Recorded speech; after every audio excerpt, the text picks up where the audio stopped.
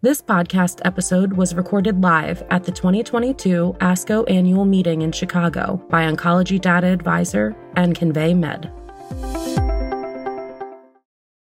Welcome to Oncology Data Advisor. I'm Kira Smith. Today I'm here at the ASCO annual meeting in Chicago speaking with Urvi Shah from Memorial Sloan Kettering. Thank you for joining us. Would you like to tell us a little bit about yourself? Sure. I'm a hematologist and oncologist on the myeloma service at Memorial Sloan Kettering Cancer Center. And I'm happy to be here to talk to you all. So I know you moderated the poster discussion session yesterday about plasma cell dyscrasias. Would you like to tell us a little bit about the posters that were presented there? Definitely. I think the session was really well attended. It was a fantastic session in terms of the science presented. We had 4 panel discussants who discussed about 11 abstracts. The topics that we discussed were CD38 monoclonal antibodies, bispecific antibodies, CAR T cells, and the correlative analysis around them. We also discussed antibody drug conjugates, including the DREAM studies. So I'll go over maybe briefly about each of them. Sure. So the first CD38 monoclonal antibodies, we know they've been FDA approved since over 2015. And Dr. Weisel put it into perspective with the 2 abstracts that we were discussing. The 2 abstracts were one by Dr. Cesar Rodriguez on the Griffin study that showed updates where Griffin study is basically a study looking at DARA VRD compared to VRD in the upfront newly diagnosed myeloma setting. And what he showed was that the DARA VRD arm, which is a quadruplet, had improved PFS and MRD negativity as well compared to the VRD arm. So we know that this combination does lead to longer and more sustained responses. But however, they showed data on a subgroup analysis of high-risk myeloma, and that significance didn't exactly correlate into that population, but that's probably because of the small sample size. And I think, we need more data in the long term to understand really what would be. But if it's benefiting the standard risk, it might probably be benefiting the high risk too in some ways compared to the triplet. The next abstract Dr. Weisel talked about was the abstract by Dr. Andrew Yee in the relapsed myeloma setting using the CD38 monoclonal antibody daratumumab again. But this was a quadruplet in the relapsed myeloma setting. So this is daratumumab, carfilzomib, pomalidomide, and dexamethasone all used together. In this study, there were about 54% of patients who were standard risk, so it wasn't all high-risk patients. And they didn't talk about how many of them were functionally high risk because what their PFS1 was. But what we do see is that patients had really nice PFS2 and remission times with this combination. However, I think questions remain in terms of if you're doing a quadruplet at relapse and you're continuing all 4 drugs until progression, are we over-treating some patients or maybe are we curing some patients? And I think, time will tell. And the other question that came up was that if you're doing a quadruplet with daratumumab in the relapse setting, what about the patients now who get it in the upfront setting? Does it still matter to add it in the relapse setting? And I think as things are moving so quickly, even the relapse setting needs to change. The next discussant was Dr. Cristina Gasparetto, who talked about the antibody drug conjugates, finding your dream partner. So discussed all the DREAM studies. So the 3 studies and abstracts that were discussed were DREAM 4, 5, and 6. DREAM 4 is a study looking at belantamab mafodotin with pembrolizumab. And this was a poster presented by Dr. Suvanasanka from Suvanasanka. However, pembrolizumab with belantamab did not show any improvement in overall response rate and did not show any difference in toxicity. And so the study was a negative study, but it is nice to highlight these kind of studies too, so we understand, what's working and not. And the next study was the DREAM 5 study, which was the poster presented by Dr. Lonial, which looked at a GSI inhibitor along with belantamab mafodotin. So this GSI inhibitor increases the expression of the BCMA target, which belantamab targets what the study did show is that there was an improvement, about similar response rates, but reduction in toxicity, and it was ophthalmologic toxicity. So this drug tends to cause eye toxicity, and about 70% in the original studies had eye toxicity. So with this combination, because it increases the expression of the target, we were able to lower the dose of the drug needed. So since the drug dose was lower, the eye toxicity was reduced, but the response rate was maintained. So that's actually a way to keep the responses but mitigate the toxicity issues. So that's, seems promising, and I think we'll see more of that going forward.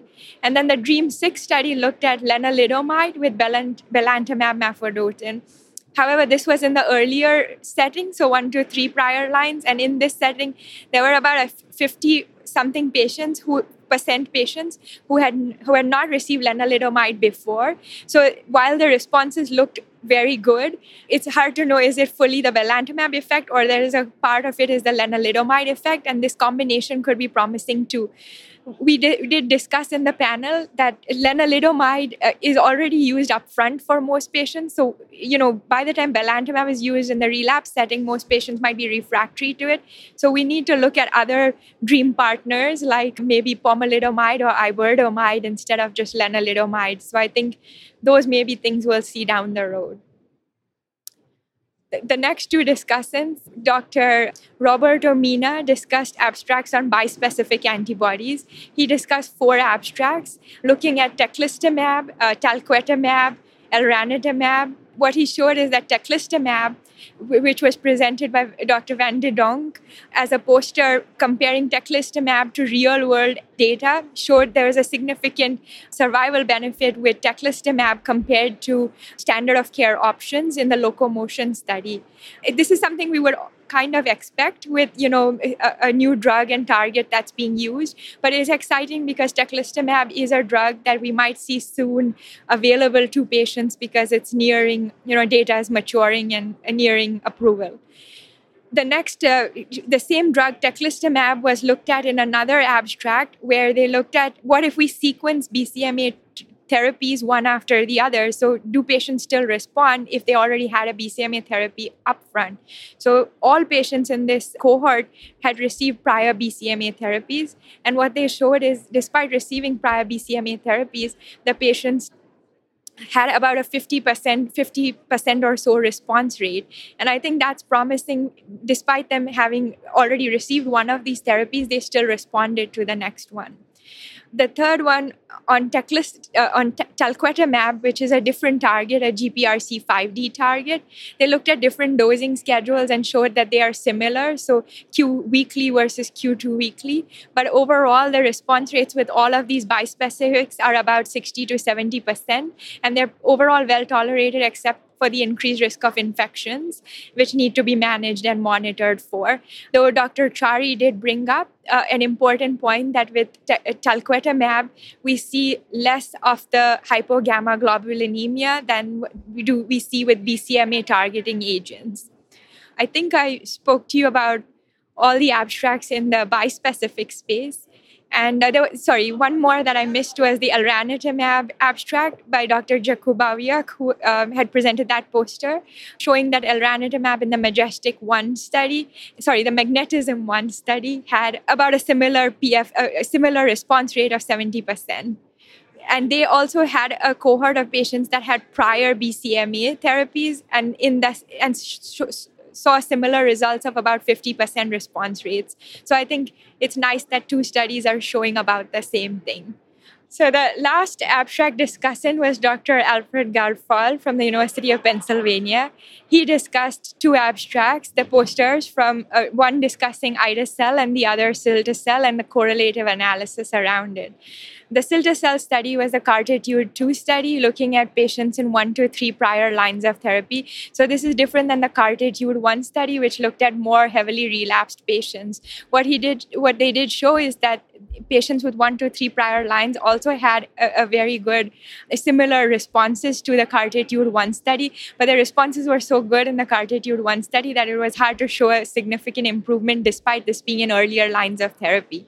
So I think overall, we can say that this is a promising therapy. What was interesting is that they looked at other correlatives and said like a better CD4-CD8 ratio and IL-6 levels tend to correlate with CRS or cytokine release syndrome. So there is a little bit of a signal on what tends to increase the risk of these side effects. The last poster that was discussed was the poster looking at ide-cel, and this study looked at, they looked at baseline of characteristics, both patient factors and the manufacturing characteristics, and clustered these different characteristics into 4 different clusters. Cluster 1, 2, 3, 4. Cluster 4 was the best and cluster 1 the worst in terms of outcomes. And they showed a different PFS benefit with each of these clusters. So looking at these clusters, we know that factors such as the albumin level or the absolute lymphocyte count, CD4-CD8 ratio, are important in knowing whether a patient might benefit. I think these studies give us pause to think that, CAR T cells may not be something that everybody is right for everybody, but we can at least figure out which are the right populations that should be getting these drugs and the ones that may not benefit but might actually have the side effects from it. So while it's not directly yet translatable because there were so many different factors involved, I think eventually Dr. Garfal mentioned an important point that maybe a validated scoring system could be included, which would help us decide like if a patient gets the right score on that they may be the ones to benefit from these therapies. So with that, I'll conclude. I think we saw a lot of interesting data, and it was put into perspective really well with all the discussants, and it was well attended too. Great, thank you. That was a fantastic overview, and it really helps put all the data into perspective. So thank you. You're welcome. So I know a lot of your research also focuses on multiple myeloma and nutrition. So what are the studies that you currently have open in this space? That's a great question. So nutrition is something we're looking at because it's the most asked question by patients, and I don't think we have much data in this space other than epidemiologic studies. We have one pilot study currently open and enrolling that's almost nearing completion, but we still have a few spots left. This is the Nutrivention pilot study. What this study is looking at is patients with MGUS or smoldering myeloma and a BMI over 25. Patients get a whole food plant-based diet for 3 months, and they're followed for 1 year on the study. Our primary endpoint on the study is weight loss, but we're also looking at other markers like the metabolic markers, myeloma markers, the microbiome, and other immune changes. So we're looking forward to, getting this data out by the end of the year because we're close to finishing the study. That's the Nutrivention pilot study. The next study, the Nutrivention 2 study, which I think will open closer to the end of this year, is kind of like a signal finding study with the HealthTree Foundation. This study will be a telehealth study, so it's nice because patients can be all over the country and they don't have to come to our institution at MSK. This study is going to be a 100-patient study. They're going to be only patients with smoldering myeloma enroll on the study, and they can have any BMI. The study has 4 different cohorts. There's one cohort will receive 2 weeks of probiotics, another 2 weeks of curcumin, another 2 weeks of omega-3 fatty acids, and the last cohort receives 2 weeks of a whole food plant-based diet. Patients will be randomized, and we'll be collecting stool to understand changes on the microbiome. So this is only a microbiome study, and we're not looking at other things in this study. The third study, the Nutrivention 3 study, is a study very similar to the first one that I talked about, except it includes any BMI patients, and it's a randomized study. So this study will actually be a very large, involved study of 150 patients. It's going to open at MSK and likely at another site in Atlanta, Emory as well, down the road. This study is going to be a randomized control study, so there will be 50 patients receiving diet versus 50 receiving supplements, which are omega omega-3 and curcumin, and 50 patients receiving placebo supplements. But to make it interesting for all patients will receive the diet at some point on the study for 3 months. The ones that get the placebo or the supplement will just get the diet after 3 months. And all patients will be followed for a year on this study. And then the last study, the Nutrivention 4 study that we have actually open at MSK at this time, is in patients who are in the myeloma space. So this is patients who had myeloma and they finish induction therapy plus minus a transplant, and they're going on to maintenance therapy. And they've achieved more than a very good partial response. So once they've achieved that response, they can go on this randomized study looking at quality of life factors between daratumumab and lenalidomide, and there'll be 50 patients randomized in each arm, so overall 100-patient study. What we've done is we've developed a sub-study to this study called the Nutrivention 4 study, which is completely optional for patients that go on to the primary DARA versus LEN study. And 15 patients on each arm will be given the opportunity to get 3 months of a whole food plant-based diet. And we're going to look at the effect of the diet in patients on maintenance therapy as well. So whether, diet and the microbiome affect the immune system and immune therapies as well, and if we can see changes around that.